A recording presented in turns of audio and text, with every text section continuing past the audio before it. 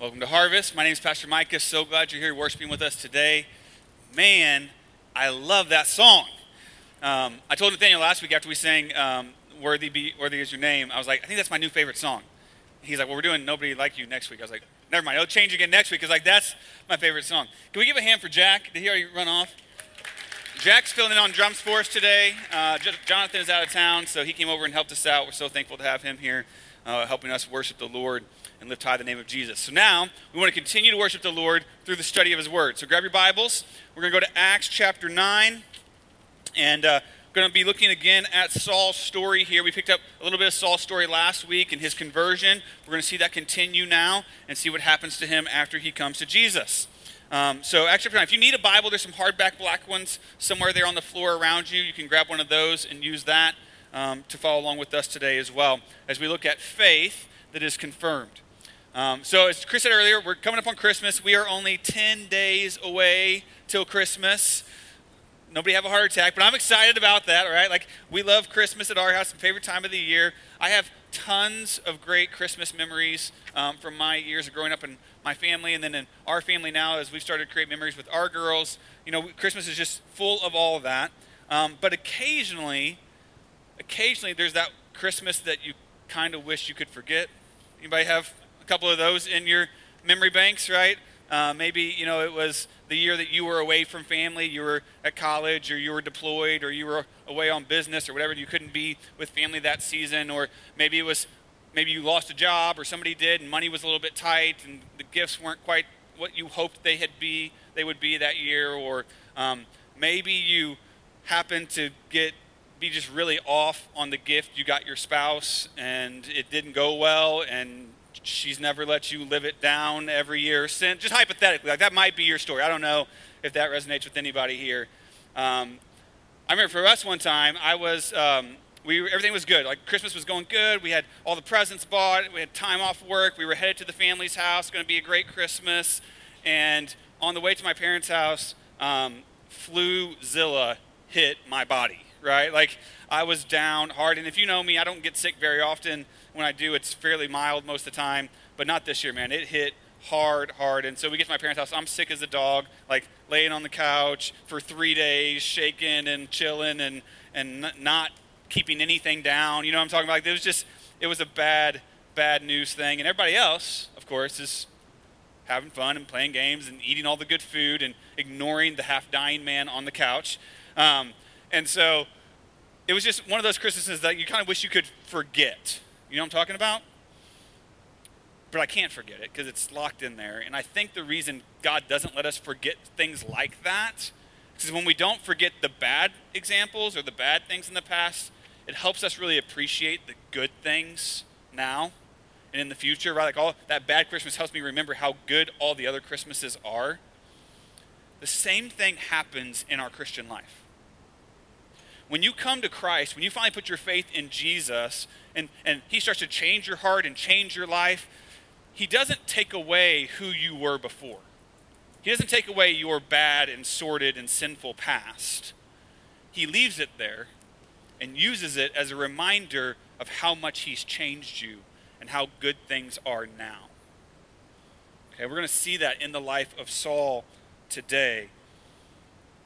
And it's that change from what was to what is that confirms that our faith in Jesus really is true. So here's the thought I want you to focus on today. Jesus confirms my faith not by erasing my past, but by using it.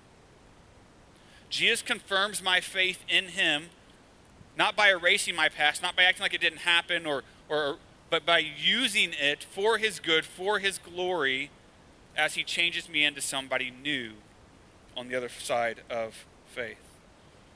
So, Acts chapter 9, let's pick up in verse 19, part B. It says this: For some days he, that's Saul, was with the disciples at Damascus, and he immediately proclaimed Jesus in the synagogue, saying, He is the Son of God. And all who heard him were amazed and said, Is not this the man who made havoc in Jerusalem of those who called upon this name? And he has not come here for this has he not come here for this purpose, but to bring them bound before the chief priests? Here's point number one I want you to see today about Saul's life. Jesus uses my personality for his glory. Jesus uses my personality for his glory. So Saul gets saved, miraculously saved last week, right on the road to Damascus, and then afterwards. And after he gets saved, don't miss the very first statement here. It says that Saul was with the disciples in Damascus. He went into fellowship with, he went into communication with, he went into life with other followers of Jesus Christ. We need that to be grounded and walking and strong in our faith. We need to be with other believers in life, talking through God's word, doing life together and walking through in community. That's why we stress to you over and over and over to get in a small group. Okay? If you're a regular attender here at Harvest and you're not in a small group, you need that. Saul needed it. We need it. And if you are in a small group, fantastic. If you're in a small group and maybe attendance has not been as good as it should have been or could have been over the last couple months, that's okay. January 1st, new start, jump right back in, right? Like just get back in that small group and keep going strong. Like we need this, okay? Saul needed it. So he hung out with the disciples, and it says immediately he proclaimed Jesus. I love this because it shows us that Saul hasn't changed one bit. Not in his personality, right? Before he came to Jesus, what was his personality? He was zealous for his faith. He was zealous in his Judaism of going and fighting these Christians that were trying to oppose his faith, and he was all out. He was sold out for it. And then he gets saved by Jesus, and that zealousness doesn't go away. God just redirects it. He takes who Saul already was, who he had made Saul to be, right? Like this doesn't surprise God. God made Saul just like this. And now he's going to use it to proclaim the gospel of Jesus Christ rather than oppose it. And it says that immediately he proclaimed Jesus. This is always a great sign of true faith, is that once you come to Jesus, you want other people to know about him. You want to tell everybody else, like, I got to tell you about this guy who changed my life. Right? Paul immediately goes and starts sharing his faith it says here, in the synagogue. Which is kind of ironic, right? The whole purpose he came to Damascus was to go to the synagogue with his letter from the high priest and to start arresting Christians. Now instead, he's going to the synagogue and he's preaching to make more Christians. This is what Jesus does. He changes us and he takes who we already were and he takes our personality and he repurposes it for his glory.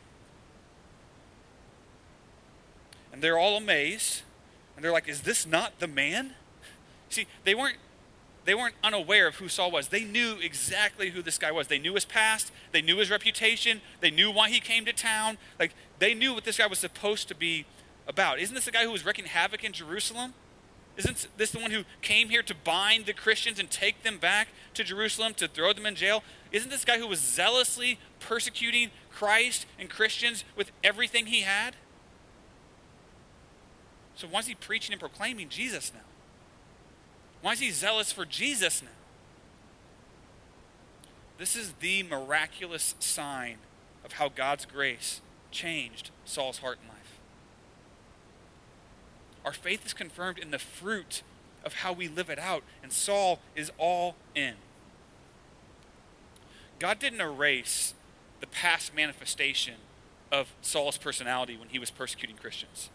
Saul has to live with that the rest of his life. That was just who he was. But he leaves it there as a contrast to the new manifestation of how Saul now is all in to make more disciples of Jesus Christ.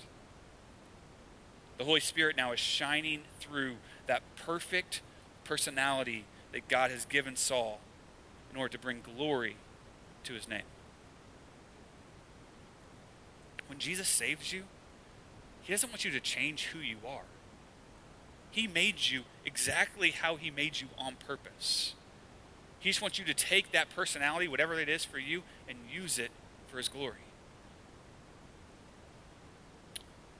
I'll give you an example. Most of you are probably familiar with the name C.S. Lewis. You guys have heard that probably before. Pretty famous Christian author. wrote Chronicles of Narnia, Mere Christianity, a number of other books. But what you may not know about Lewis is that he was not always a follower of Christ. He was actually raised in the church, but there was a time after his childhood that he spent years away from his faith as a determined atheist. Like he was out to prove that God did not exist. It all started back when his mother was diagnosed with cancer, and he prayed relentlessly for her to be healed, and she wasn't. And she died, I think, when he was like 9 years old or something. And that just completely wrecked him, and he couldn't understand how after he prayed incessantly to the Lord that God did not spare her life. And so he's like, well, then I guess that means God doesn't exist. And so he set out on this path toward full-bodied rationalism and atheism, and he was so bothered by the evil and the suffering that he saw in the world, and it did not align with who he thought God was or should be. And so he just determined, well, there must not be a God if this is how the world is. Eventually, obviously, he came back to faith, but the road back to his faith was very cluttered with all of these intellectual obstacles that Lewis thought were impossible to overcome. He was a very intelligent man. He had all these predetermined things that he had decided were true, and if these are true, then God can't be true, and so therefore, what do I do with that? And finally his conversion back to robust Christianity required this intellectual struggle that came only after he had been convinced that faith was actually reasonable. That faith and reason were not opposites, but they actually went hand in hand. In time, Lewis came to see that evil and suffering, as not as an argument against God, but actually an argument against atheism and an argument for God, because under his understanding of the world being senseless and without meaning in atheism, he had no way to deal with pain and suffering. But to see it under God's hand as a tool he was using to refine and bring people to himself, all of a sudden, it could make sense again. Let me read you this quote from Mere Christianity. He says, "My argument against God was that the universe seemed so cruel and unjust. Just how had I got this idea of just and unjust? A man does not call a line crooked unless he has some idea of a straight line. What I was comparing this universe with what was I comparing this universe with when I called it unjust? Thus, in the very act of trying to prove that God did not exist, in other words, that the whole of reality was senseless, I found that I was forced to assume that one part of reality, namely my idea of justice, was full of sense. Consequently, atheism turns out to be too simple. If the whole universe has no meaning, we should never have found out that it has no meaning." I could never write something like that. Like history has shown us that this guy is extremely intelligent, right? He had a robust, beautiful intellect given to him by God. That was part of his personality. And that part of his personality was what led him away from God in the first place. But eventually it was the same thing that God used to bring him back to faith. God didn't ask him to give up his intellect. God didn't ask him to change his personality. He created Lewis to be just like he was. And God used every single part of that to show him the realities of who he was and who God was and how it all fit together. God created each one of us to bring him glory, precisely with the personality that he's given you to do it. Did God make you really great with people? Do you just do really well interacting with people? That's great. Instead of using that to sell them whatever it is that's going to make you more money, why don't you use that skill and that personality to leverage those relationships and bring people to Jesus? Did God give you ability to start things and build things and just really start organizations or companies or be this entrepreneur? Awesome. Then instead of building a business just to build your bank account, why don't we build a business that actually brings glory to God and builds his kingdom instead? Did God give you a creative heart and a creative soul? That's great. Instead of using that just to entertain people or puff yourself up or get yourself on stage, let's use that to show people the beauty of who God is and to draw them to Jesus. God doesn't want you to change who you are. He just wants you to use it for him and for his glory, just like Saul did. How can you use the personality God has given you to make much of Jesus? That's the question. However he's wired you, we're all different, and that's great. But however God's wired you, how can you use the personality that God's given you to make much of Jesus in your life? Let's keep reading here in Saul's story. Look at verse 22. It says, "But Saul increased all the more in strength and confounded the Jews who lived in Damascus by proving that Jesus was the Christ. When many days had passed, the Jews plotted to kill him, but their plot became known to Saul, and they were watching the gates day and night in order to kill him. But his disciples took him by night and let him down through an opening in the wall, lowering him in a basket." Point number 2, Jesus uses my gifting for his glory. Not just my personality, Jesus also uses my gifting for his glory. It says here that Saul increased in strength, okay? Not talking about physical strength. He wasn't hitting the gym, right? Like, he increased in, like, spiritual, intellectual strength. That's how Paul was already strong. He'd already proven himself in Judaism to be a strong teacher, a strong preacher. He was an excellent student. He was always smart and hardworking and focused and ran after it. And so God is now taking that gifting that he's given him, and he's making it even stronger through the power of the Holy Spirit that now lives inside of Saul. And as he increased in strength, it says he confounded the Jews. He went into the synagogues, he starts teaching and preaching, he confounds, God's using Saul's gifting of teaching and debating and persuasion to show that he's with Jesus now, to push the mission of the gospel forward. It says right here, he was proving that Jesus was the Christ. Okay? Hopefully, maybe you've come across this already, but Jesus Christ, that's not his last name. It's actually a title. Jesus was the Christ. The Messiah is basically saying the same thing there. And so the way that the Jews knew a Messiah was coming was they had been studying what we now call the Old Testament for years. And Saul, when he was a Jew, became an expert in what the Old Testament was. God had given him a gift to understand all the Old Testament scriptures. And now he's using that gift of studying those scriptures for years and years and years to now not disprove Christianity, but actually to prove that Jesus was the Christ.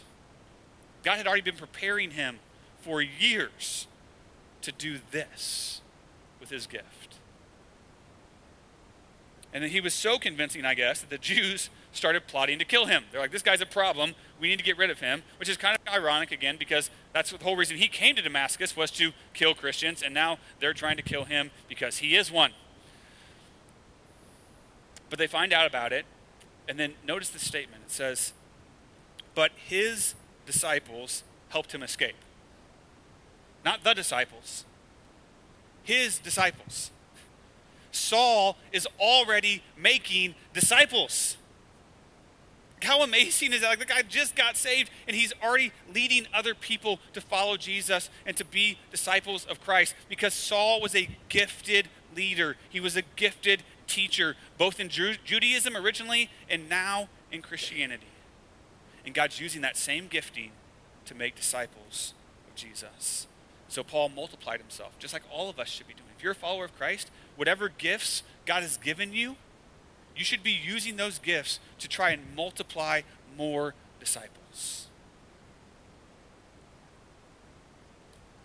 This is our mission. When I was young, my dad was a pastor, and he had a friend who was a pastor who felt like God had called him and his family to the mission field in China.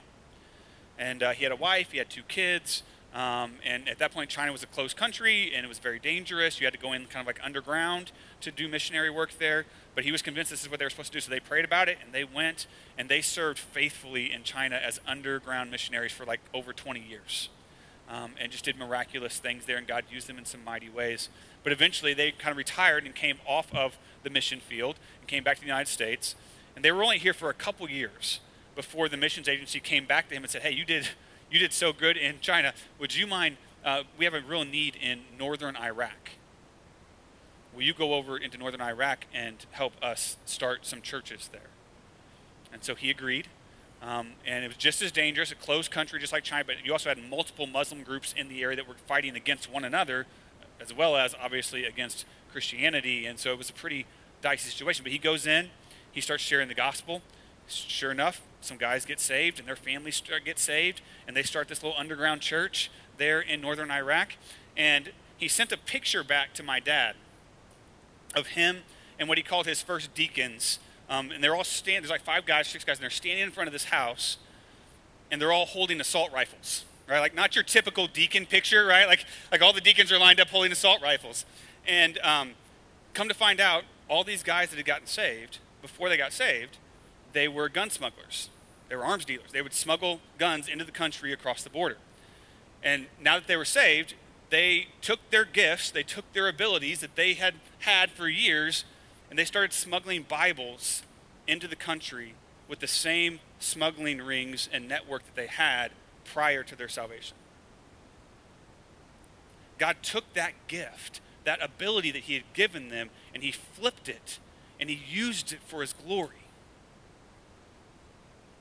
That's what God wants to do with you. Not smuggle guns, but like use whatever gift God has given you to do more for the kingdom. So what does your gift look like? Again, has he gifted you with numbers? Are you great with numbers? Then fantastic. Use that gifting instead of building your own portfolio, and like build something to help the kingdom of God. Has God gifted you to teach and lead? Then use that teaching gift to make disciples of Jesus, not just disciples of your business. Has God gifted you with strength and dexterity, and are you good with your hands?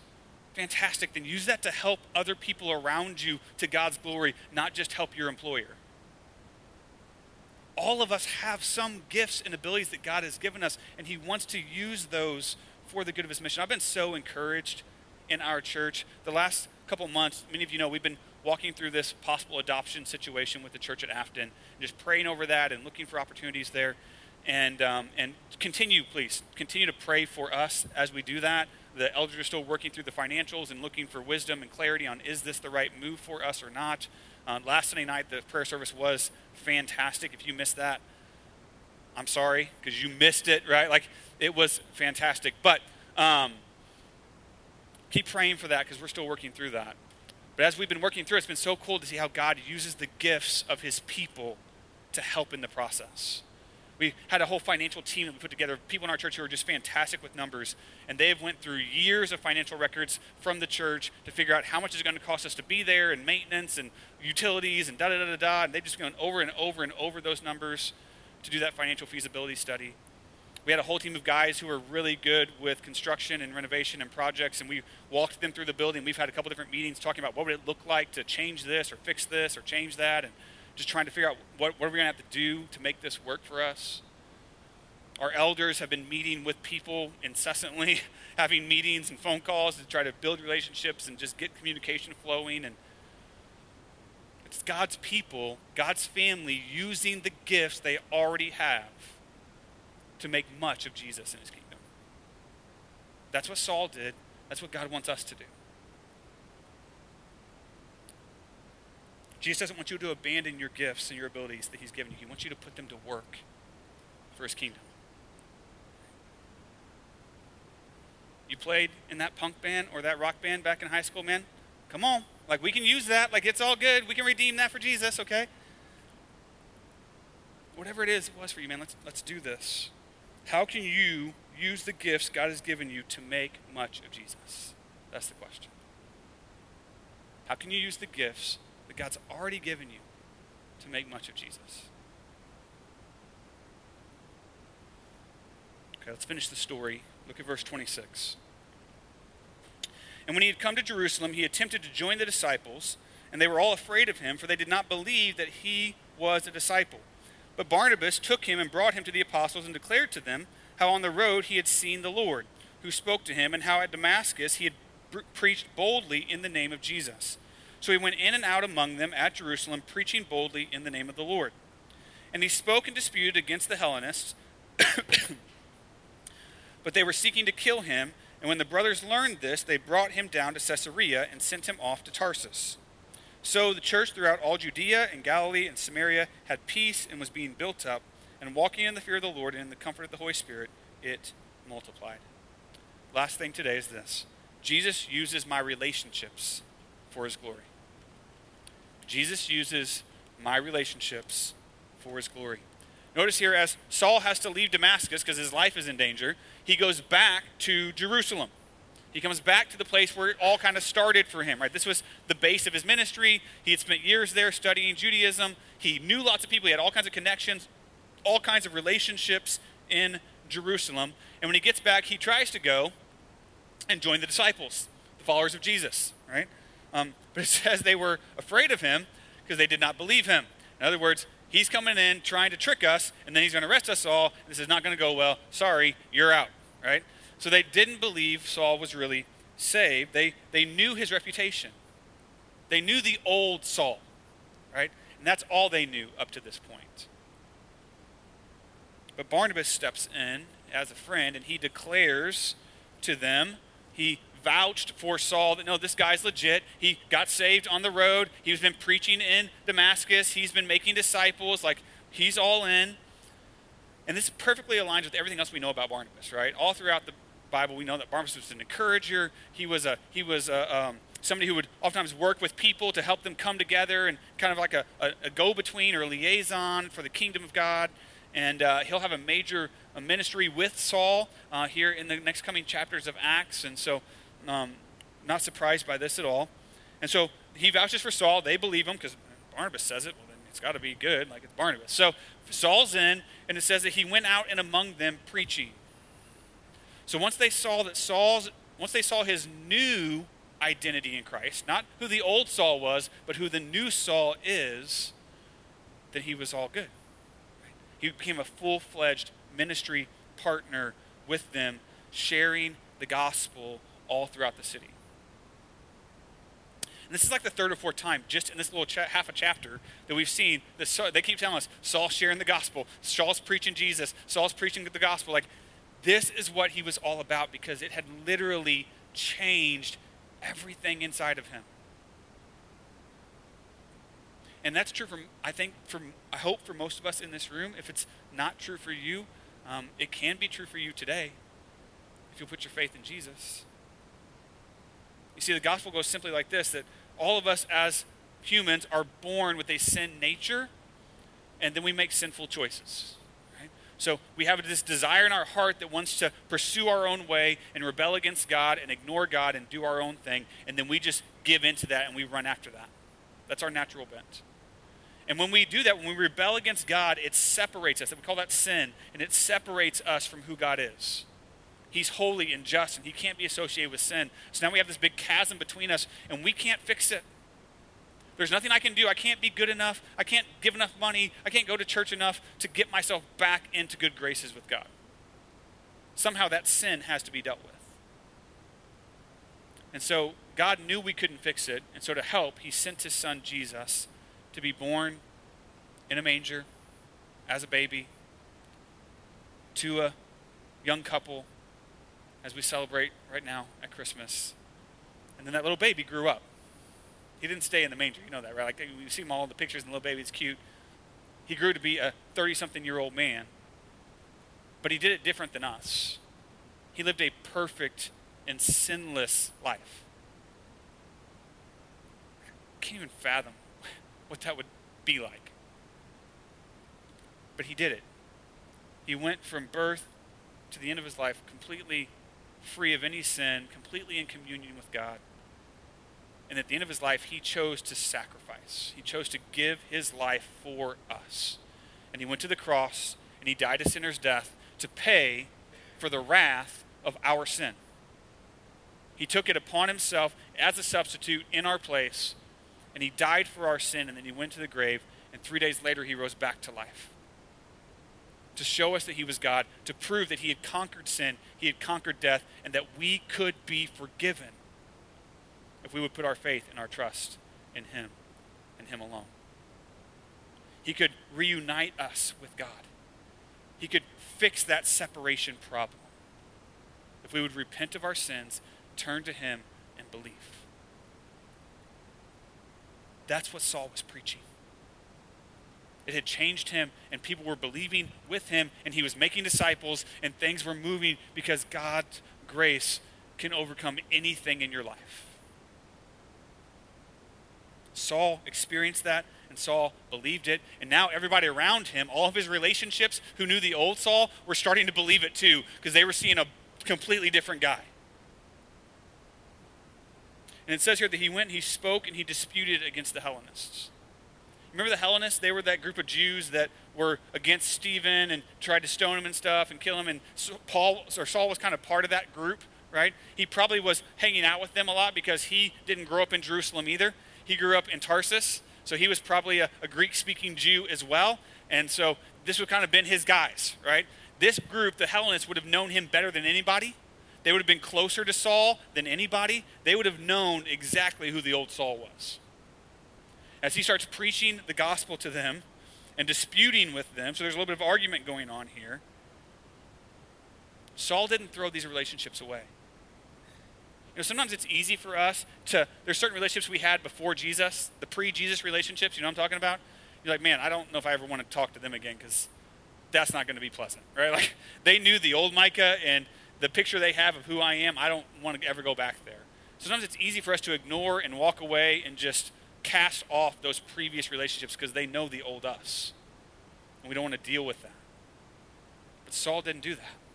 He went right to him and started telling him, man, you got to see what's happened in my life. Let me tell you about Jesus. And God doesn't want us to throw our relationships away either. He wants us to use those old relationships to point people to Jesus, to let them see the change from who we were to who we are now, and tell them why that is. Unfortunately, it doesn't always go well, because they started seeking to kill him in Jerusalem too. All right, so now they're after Saul again, just like they killed Stephen, which is kind of a good reminder, I think, for us, because we just need to be prepared when we go into this. Trying to change pre-Jesus relationships to post-Jesus relationships is kind of difficult and a little sticky, and sometimes doesn't go real well. I mean, I don't think you're going to get killed or anything, but I'm just saying, it might not go always as we plan, but it's worth it. If even one person comes to know Jesus, it's worth it. But Saul's life is in danger again, so they pull him out, they take him to Caesarea, and they send him back to Tarsus. Tarsus was his hometown. So again, lots of relationships there that he would have to talk to them about Jesus. Probably a little bit more distance in these relationships. He probably hasn't been to Tarsus in a while because he's been living in Jerusalem and learning and doing ministry there prior to this. But he still has some relationships he can touch on, and they might even be more receptive to listening to the change because it's been a lot of years since they've seen Saul around Tarsus, and things can change in 10 or 20 years. And so, maybe we can have a conversation with these people, and maybe they'll believe and trust in Jesus as well. So he goes back to use those relationships for God's glory also. Here's the thing with relationships. When you first get saved, I think we have all kinds of relationships, right, that are non-believers, right? Because you were an unbeliever and you were hanging out with unbelievers, and so you got lots of people to talk to, and hopefully we can share the gospel with them, and that can lead to good conversations, and they can come to know Jesus, and that's fantastic. But the longer you're saved, it seems that we naturally have less and less relationships with lost people, with unbelievers, right? Which isn't necessarily a bad thing. I don't want to harp on that, because the more you are following Christ, the more you're doing life with other people who are following Christ, and you're growing as a disciple, and that's a good thing. So that's not a bad thing at all. But we do have to be a little more intentional about seeking relationships with unbelievers so that we can help point them to Jesus as well. But occasionally, we'll have an opportunity where we get to connect back with the old relationships from 10 or 15 or more years ago. And I think when we have those, it's a good opportunity. I know for me this past fall, we had my 20-year high school reunion. No, Micah, there's no way. 20 years. That's unbelievable, right? Thank you, I know. But I was like, this is a good opportunity for me to go back and talk with some people. I didn't want to go. It's always awkward, right? Going back 20 years, you haven't seen these people. I need to go and talk to these people and let them see the change. Because I'm not who I was in high school, for sure. and they need to see this change in my life. And so we went. It was a great day. Got to talk with a lot of people. Didn't get to explicitly share the gospel with any of them, but did get to talk about our ministry and how, what's going on in our life and how God's a part of it, and hopefully planted some seeds in those relationships that either they can have a later conversation with me or with somebody else that God can use for his glory. But it was that intentionality of, man, I need to use these relationships that God has given me, these people that I know, to help point them to Christ.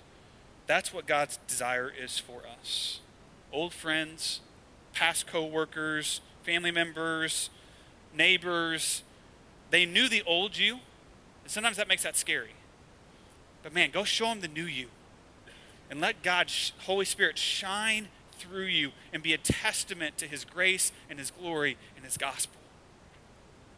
God can use those old relationships to do magnificent things for his kingdom if you're willing to step into that and be used by him in that way. And as they see the change in you, not only does it testify to who Jesus is, but it also gives them hope.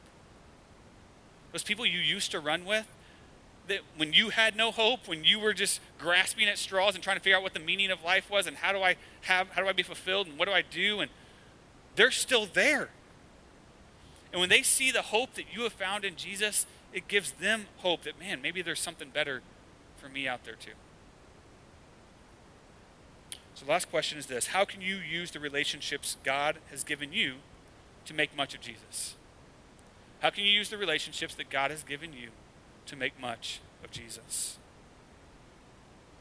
In all these ways, personality, gifting, relationships, all of it, Jesus confirms my faith, not by erasing my past, but by using it.